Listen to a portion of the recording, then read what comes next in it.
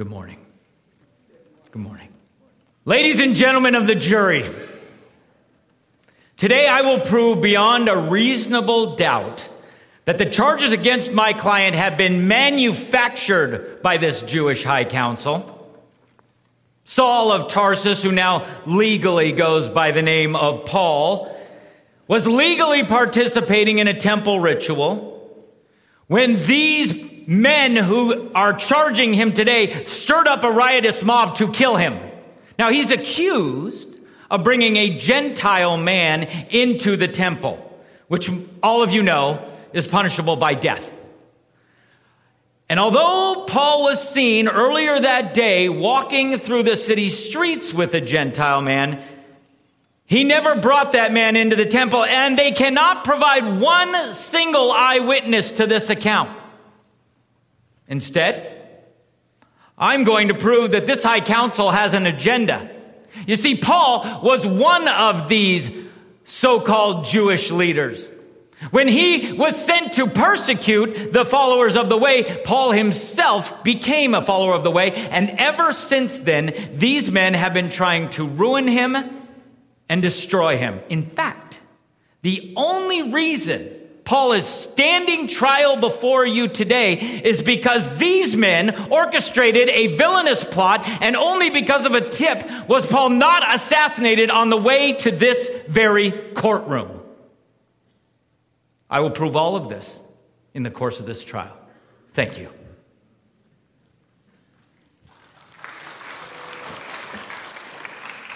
Anybody else ever want to be a lawyer? I always wanted to be a lawyer. My wife says I should be a lawyer, and she says that mostly because she doesn't like arguing with me.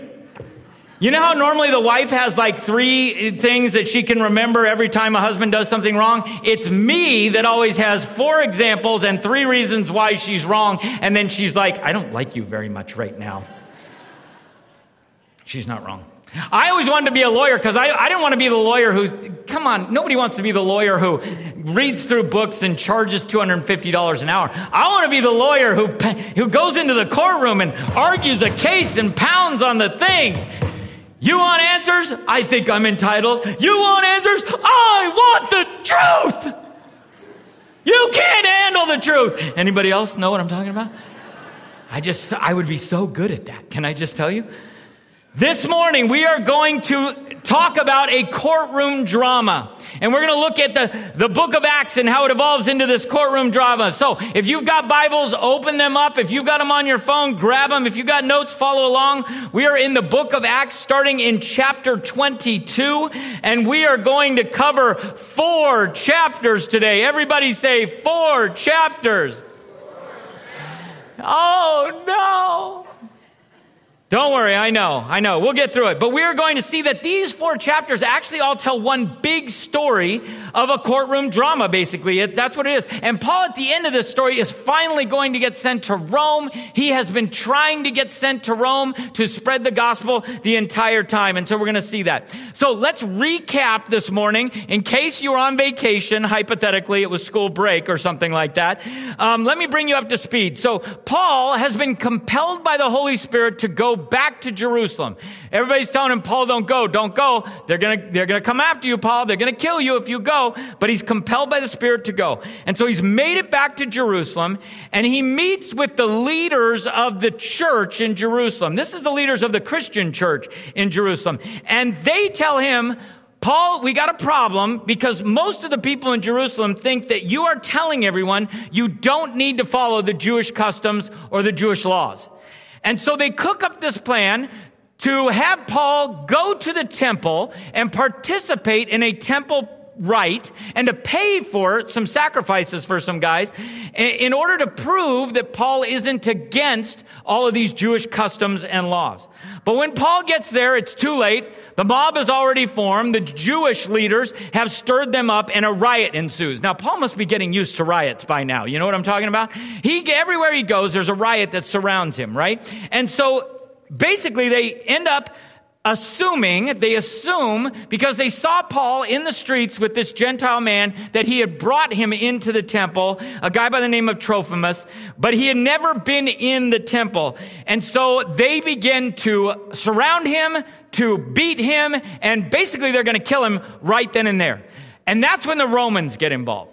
So the Romans are the controlling area. They're the controllers in the area. They are the law and order in that area. And they get word that there's a riot happening at the temple. And so they march basically a regiment in there, and they stop the crowd from beating Paul to death, and the Romans arrest him. And the crowd is chanting, "Kill him, kill him, kill." Everybody chant with me. "Kill him, kill him." This is what's happening, okay? And the Romans have Paul in custody. So Paul gets his chance to tell his story to the Romans. And he talks about the road to Damascus where he saw the light and he became a follower of Jesus and his faith in Christ. And when they hear him, the crowd doesn't care. They continue to chant, "Kill him, kill him, kill him." It's a tough crowd. But the Romans bring him in and they have him lashed. So they beat Paul. And at this moment, Paul plays the Roman card. Now, I don't know if the Roman card is actually a laminated card with a photo ID, but Paul says, "By the way, guys, I'm a Roman." And the Roman officer who's been beating him puckers. Right? He goes, "Oh, no. We did not just beat this guy and find out that he's a Roman, because that is punishable by death." And so Paul pulls the Roman card, and just then, right, today we're going to see this courtroom drama unfold, and you're going to see it over 4 chapters, and we're going to jump right in. Stick with me if you can. Here's the thing. Every courtroom drama begins with a defendant, and the defendant has to face the charges. The defendant has to face the charges. Listen to what happens here in this story. Starting in Acts chapter 22, the very end of 22, verse 30, it says, "The next day, the commander ordered the leading priests into session with the Jewish high council. He wanted to find out what the trouble was all about. So he released Paul to have him stand before them." So Paul's been brought before this Jewish high council by the Romans. The Romans are watching, but Paul is actually standing trial in front of this Jewish high council, right? And they're watching because they want to see what's going on with what's with this Paul guy. Why is everybody so up in arms about him? And Paul begins his defense to this Jewish high council by saying, "Before God, I have lived my life with a clear conscience." And just then, the bailiff in the courtroom punches Paul in the mouth. I don't know about you, but I see everything as a movie unfolding in front of me. And so I'm picturing being in the courtroom. I begin my defense, and the moment I start, the bailiff punches me in the mouth, and I look at him and think, I am not going to get a fair trial here, am I? This is not going to be a fair trial if they punch me in the mouth. And so Paul basically comes up with a new plan. He shifts gears, and I love the way he does this. Paul recognizes that in the room are 2 competing factions. It's almost like 2 political parties. And he basically knows if I make this comment, they're going to start fighting each other. And so he says that he believes in the resurrection of the dead. And one group believes in that, and the other one does not. And they both get up, and they start arguing against each other. It's chaos in the courtroom, right? And the judge is pounding on the desk going, order in the court, order in the court. And it's chaos. And finally the Romans go, "Oh, this is not what we wanted." They swoop in, they grab Paul, and they make off with him, right? But they still don't have any firm charges against Paul at this moment. Now, a courtroom drama isn't a courtroom drama without actual drama. So, a group of Jews within these Jewish sects basically decides they are going to ambush and kill Paul as he's being transferred between the prison and the court. This is like straight out of a Hollywood movie, right? They've got guys that are moving him in bulletproof vests over to an armored car, but instead there's guys that overtake and run the car off the road, and they're trying to kill Paul in transit. They have 40 guys who say they will not eat or drink until Paul is dead. This is a legit assassination hit squad for Paul. Here's the thing. Paul's nephew finds out about the plot. And when Paul's nephew finds out about the plot, he brings it to the Romans, and the Romans hear about it, and the Romans decide instead of transferring him at the normal time, they're going to transfer him in the middle of the night, and they're going to protect him with a regiment of guards. There are 470 Roman soldiers walking with Paul in the middle of the night, 70 miles for a court change of venue. That's what happens here, okay? This is the drama that is unfolding. And they end up in the courtroom of the governor Felix. And listen to what happens. This is not on your outline, but it's in chapter 24, verse 1 through 6. 5 days later, Ananias, the high priest, arrived, now the 70 miles, with some of the Jewish elders and the lawyer Tertullus to present their case against Paul to who? To the governor. When Paul was called in, Tertullus presented the charges against Paul in the following address to the governor. He says this, "You have provided a long period of peace for us Jews, and with foresight you have enacted reforms for us." He is sucking up to the governor. You got that? Right? This is politics. He's just sucking up to him. "For all of this, Your Excellency, we are very grateful to you. But I don't want to bore you, so please give me your attention for only a moment." He says, "We have found this man to be a what?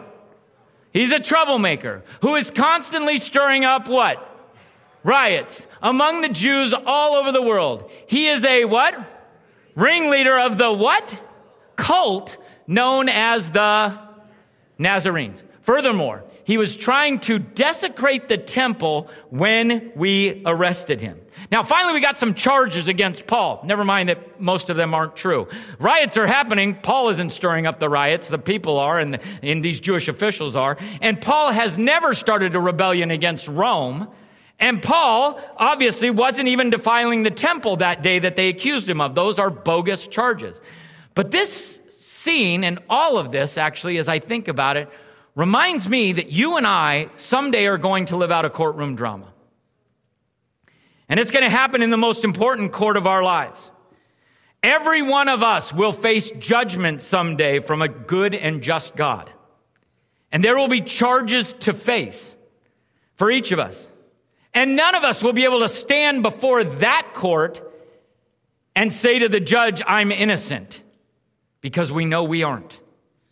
Some may try to make that plea, but they will be exposed, and we will look sheepishly at our feet as we listen to the charges, and then we will hear that familiar phrase, "To these charges, how do you plead?"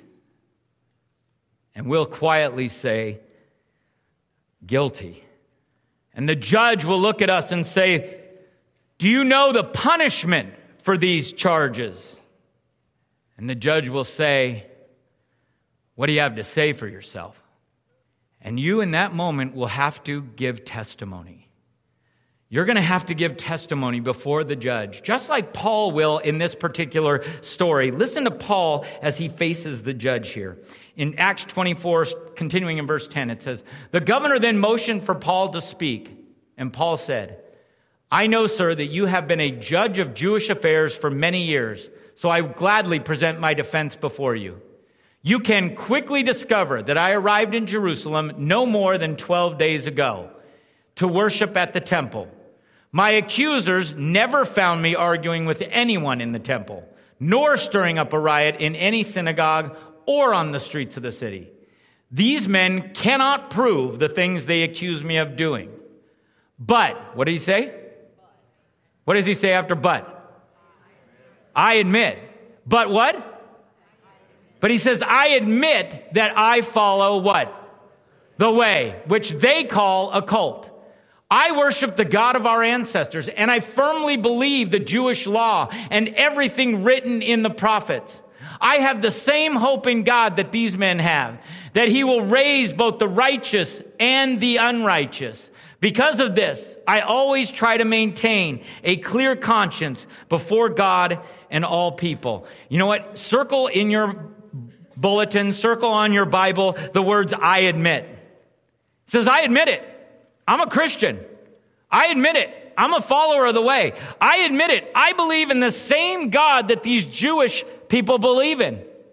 But I believe that this Jesus is the promised Messiah, the one that they talk about in their scriptures. I believe that he is God's only son. I believe that I believe in the scriptures. I believe in the hope that they have in God. I believe there will be a resurrection when God returns, and I am trying to live for God. I admit it. I am a follower of the way."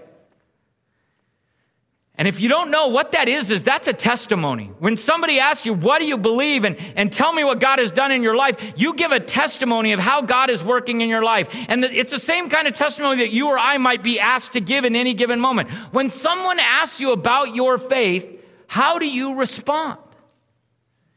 I came across this a couple of weeks ago, and I'm so excited to share it with you. This is a video clip from a press conference after a National Football League game from a couple of weeks ago. I want you to see what this guy does in his post-game interview. Demario Davis, take a listen to this. Revelations 3:20 says,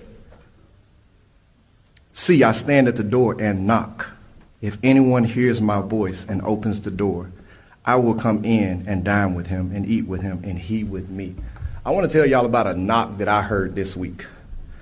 A lot of people don't know this, but on Friday, my daughter, she's 4 years old, she had her third epilepsy seizure attack.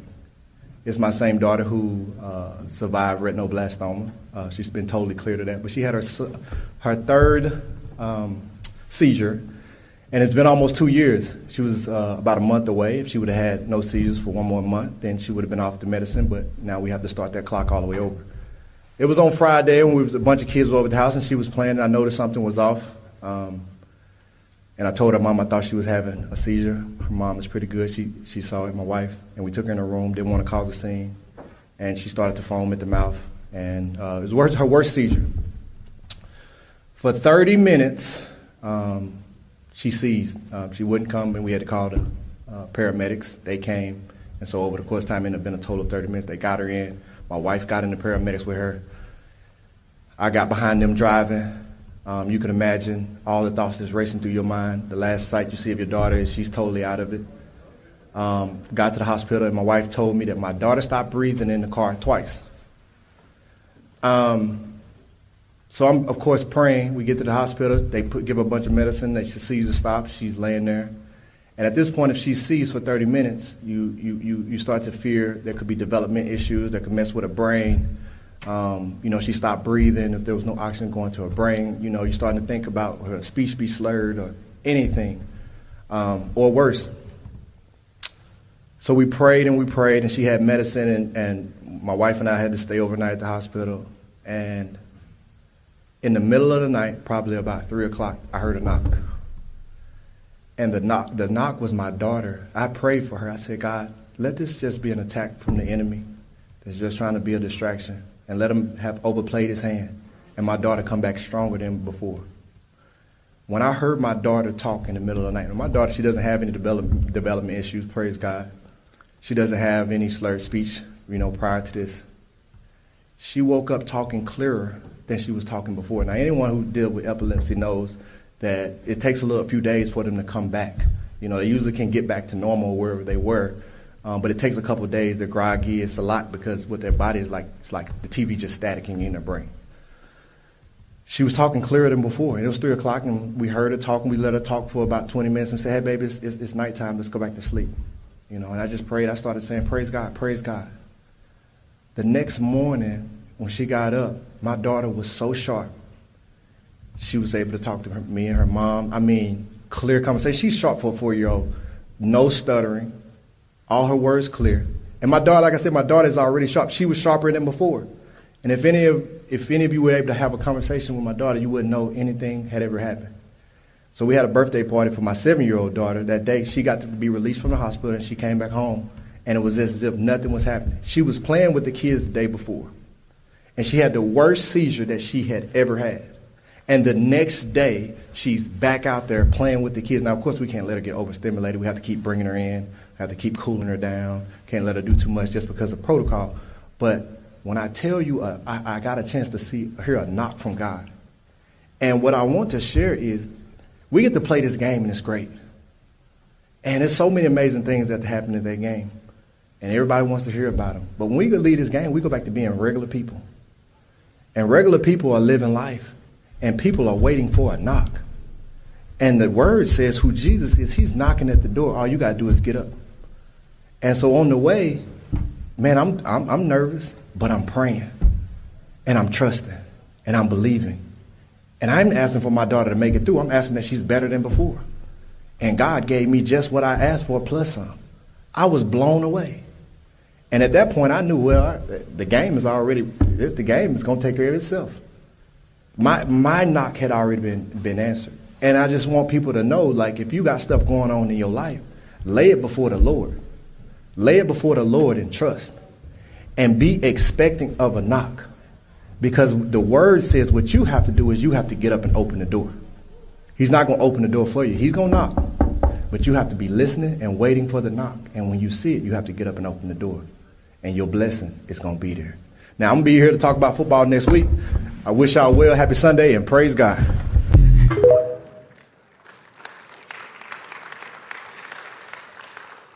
What I love about that is they sent him out in a post-game conference to talk about football. He said, I ain't talking about football. I'm going to talk about my faith. I'm going to talk about this God. He's going to utter the name Jesus on national TV, and NFL on Fox is going to turn it into a TikTok and put it out to millions of people to listen. That's your testimony. That's his testimony, right? We've all got a story to tell. Tell you about what God is doing in my life right now. Let me tell you about my faith in Jesus Christ. And someday we are going to stand before a holy God who's going to be in a judge seat. And we're going to have to face the charges, and we're going to have the opportunity to tell our story and tell the judge what happened. And he's going to say, well, what do you have to say for yourself in your defense? That's the only defense I got. It's the only defense I have. And we and Paul, as we will see in this passage here, are going to appeal to a higher judge. We're going to appeal to a higher judge. And we're going to see how Paul did this again and again and again. He starts off with this Jewish high council, right?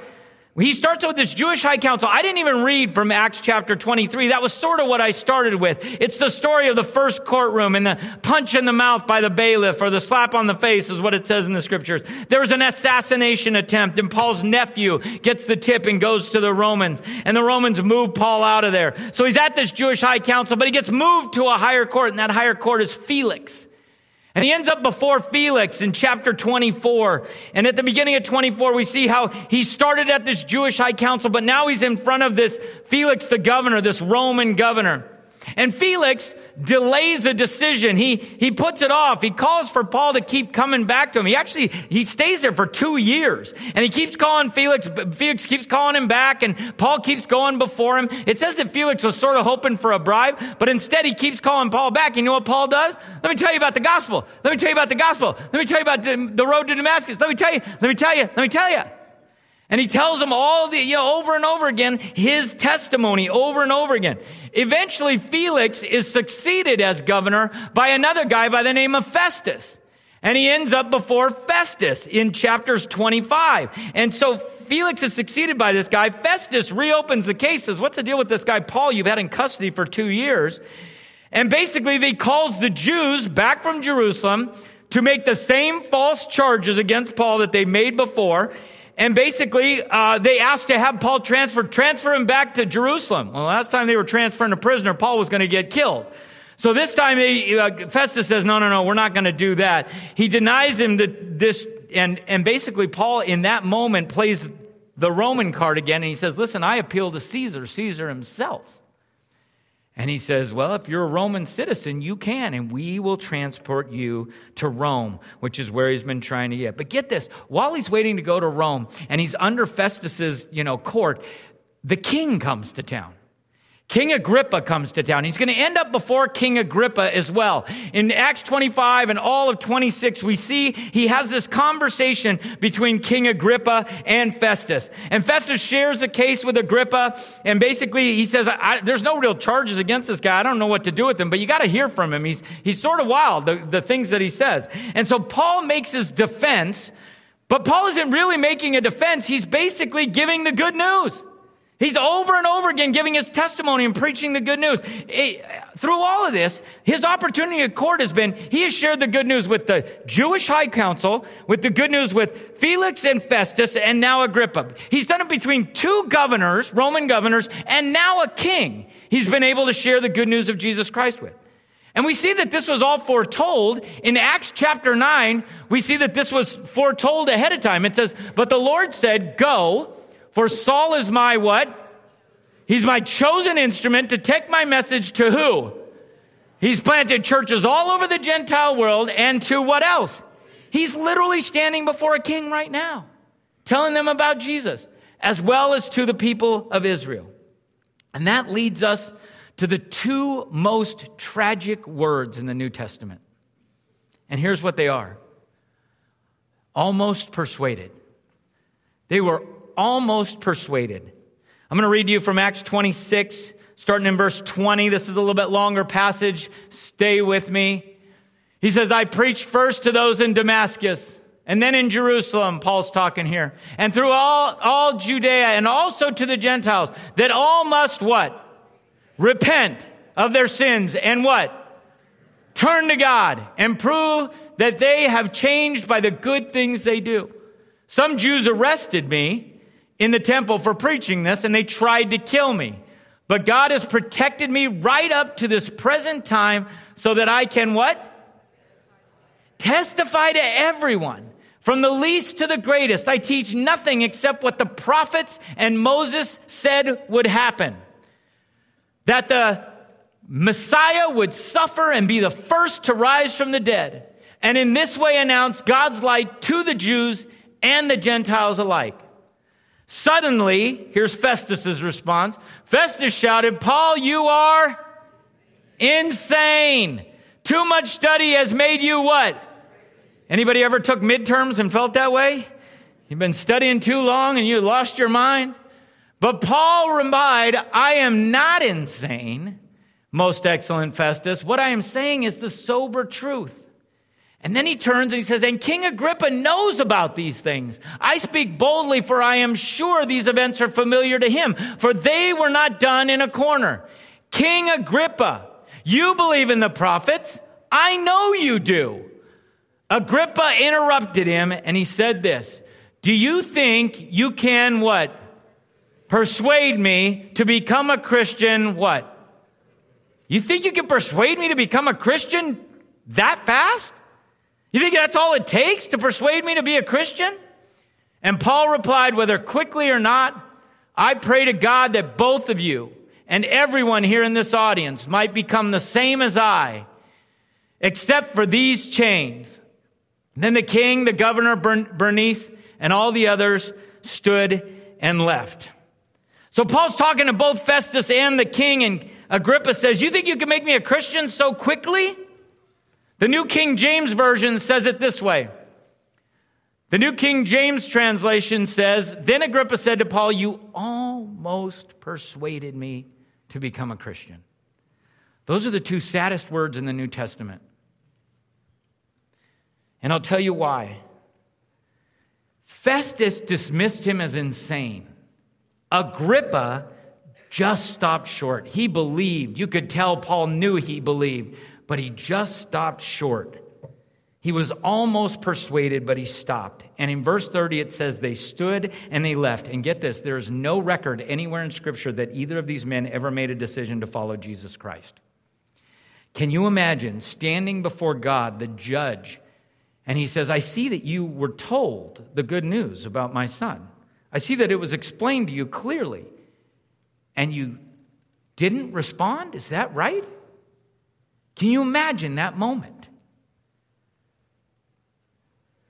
A few weeks ago, maybe 6 weeks ago, I was sitting in that office where we do the 5-minute party after our services, just to the left of that fireplace out there.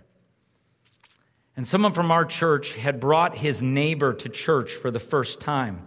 And I knew this story, that this neighbor had been going through a really hard time. And this guy had been witnessing to his neighbor and really like commiserating and walking along this very hard path with this neighbor over months and months and months and months and months. And he finally convinced him to come to church this Sunday. And he was like, Steve, he's here. You've been telling me about this neighbor, and I knew it. And I was like, wow, Wow, that's cool. So he sat through the service, he heard the whole thing, and then he brought him back to the 5-minute party. And as we sat down and began to talk over there, he told me the story of this very painful divorce he was going through. Very painful. And in that moment, me and my friend, we gave him the good news. We told him the gospel clearly.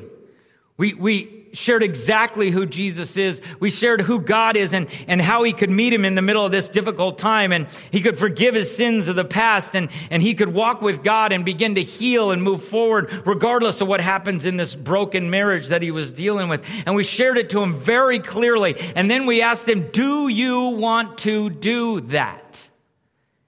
And he said, I'm just not ready. I'm just not ready. And we said, well, keep coming back. Keep coming back to church. Keep coming to Wednesday nights. And we have community groups and men's groups. We'd love for you to be involved in some of those. Keep coming back. Keep coming back.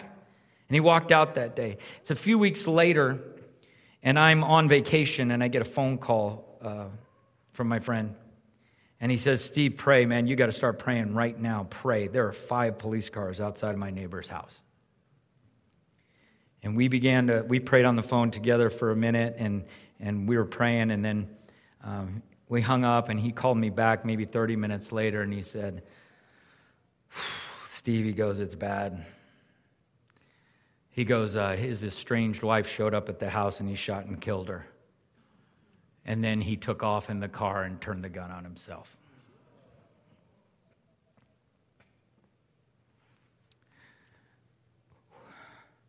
We were that close, sitting in that office, right there.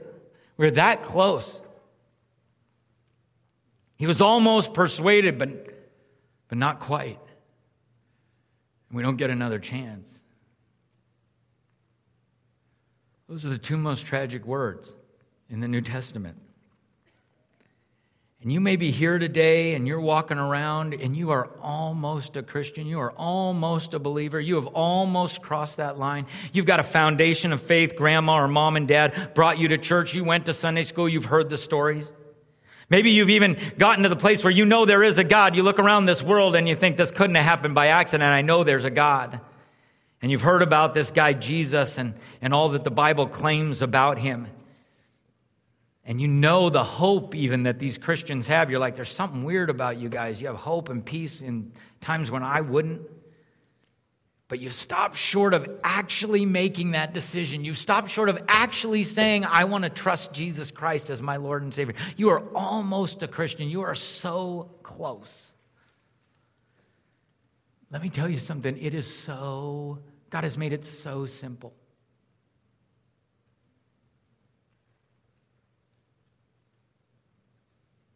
All you have to do is believe and accept him. Jesus is who he says he was. Jesus is who Paul says he was. You have to accept this free gift of eternal life, and he's offering that to you today. You say, what do I got to do, Steve? Well, it's pretty easy.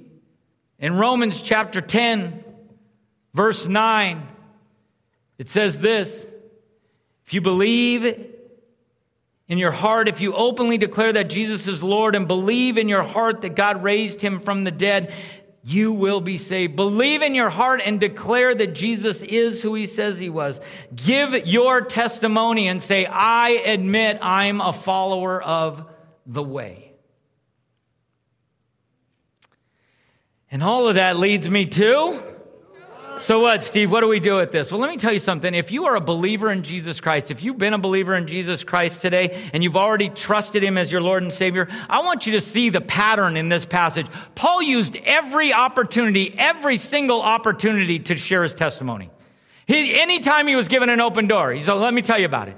You put him up in front of an NFL press conference, he'd say, let me tell you about it. He used every opportunity, and he did it to Festus and Felix and Agrippa and the Jewish High Council and every synagogue he ever walked into. He said, let me tell you, let me tell you, let me tell you. And your faith, sharing your faith doesn't have to be profound. It doesn't have to be a legal debate. It should be short and simple, just like Demario Davis did up there, right? Here's what I was like before I met Christ. This is what God is doing in my life. This is how Jesus changed me. I ain't perfect, but he's changing me and he's continuing to change me. And sometimes when you do that, you're going to be planting seeds. And sometimes you're going to be watering some spiritual seeds that others have planted. And some days you will get the privilege of watching that seed sprout into new life. I promise you. Someone is going to go from almost persuaded to actually persuaded. Let me explain it to you this way if you are still on the fence and almost persuaded. I want to tell you a great story about a guy by the name of Fiorella LaGuardia. LaGuardia was the mayor of New York City. You mostly know because his airport is named after him. LaGuardia Airport is named after this guy. And Fiorella LaGuardia was the mayor of New York during the Great Depression and in World War II. And they called him in New York the Little Flower because he was 5'4". He wore this little carnation on his lapel everywhere he went, and he was adored by New York City. He used to ride around on the fire trucks with the firefighters. He used to raid speakeasies with the police department. He would take entire orphanages to a baseball game.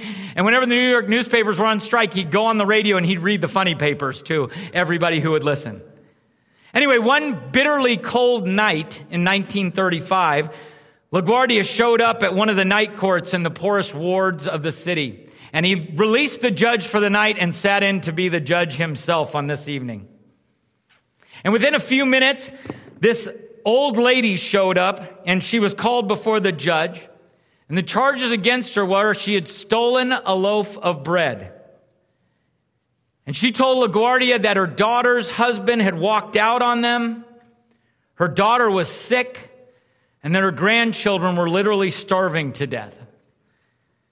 But the shopkeeper who owned the shop where she stole the bread refused to drop the charges. He said, "It's a really bad neighborhood, Your Honor. You've got to do something about this. She has to be punished to teach the other people a lesson." And the mayor LaGuardia sighed. And he said, "I got to punish you. The law makes no exceptions. It's $10 or 10 days in jail." But even as he was doing that, he was pulling money out of his own wallet. And he pulled out a sombrero. He was sort of famous for running around his sombrero. And he put the $10 into the sombrero. And he said, "Here's the $10 for which I now remit. And furthermore, I am going to fine everyone in this courtroom 50 cents for living in a town where a person has to steal bread so that her grandchildren can eat. Mr. Bailiff, collect the fines." And he walked around and he said, 50 cents. It's not 50 cents. I didn't have time to get it. We take Venmo. Come on, 50 cents, anyone? Nobody carries change anymore. He took the 50 cents and the $10 he had put in there, and he handed the sombrero to this little old lady who received it filled with $47.50 that had been given by everyone in the courtroom, including 50 cents from the shopkeeper himself. And they said that those about 70 people in the courtroom all rose and began to applaud wildly for what Mayor LaGuardia had done. This is the picture of what Jesus has done for you. He paid the price. He paid the fine. My last point is a really simple one. It's this. We see so clearly in this story, right?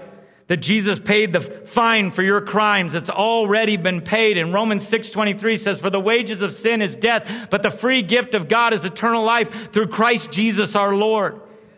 And the penalty has been paid. And your case has been dropped. The penalty has been paid and your case has been dismissed. All you gotta do is receive the sombrero. That's it.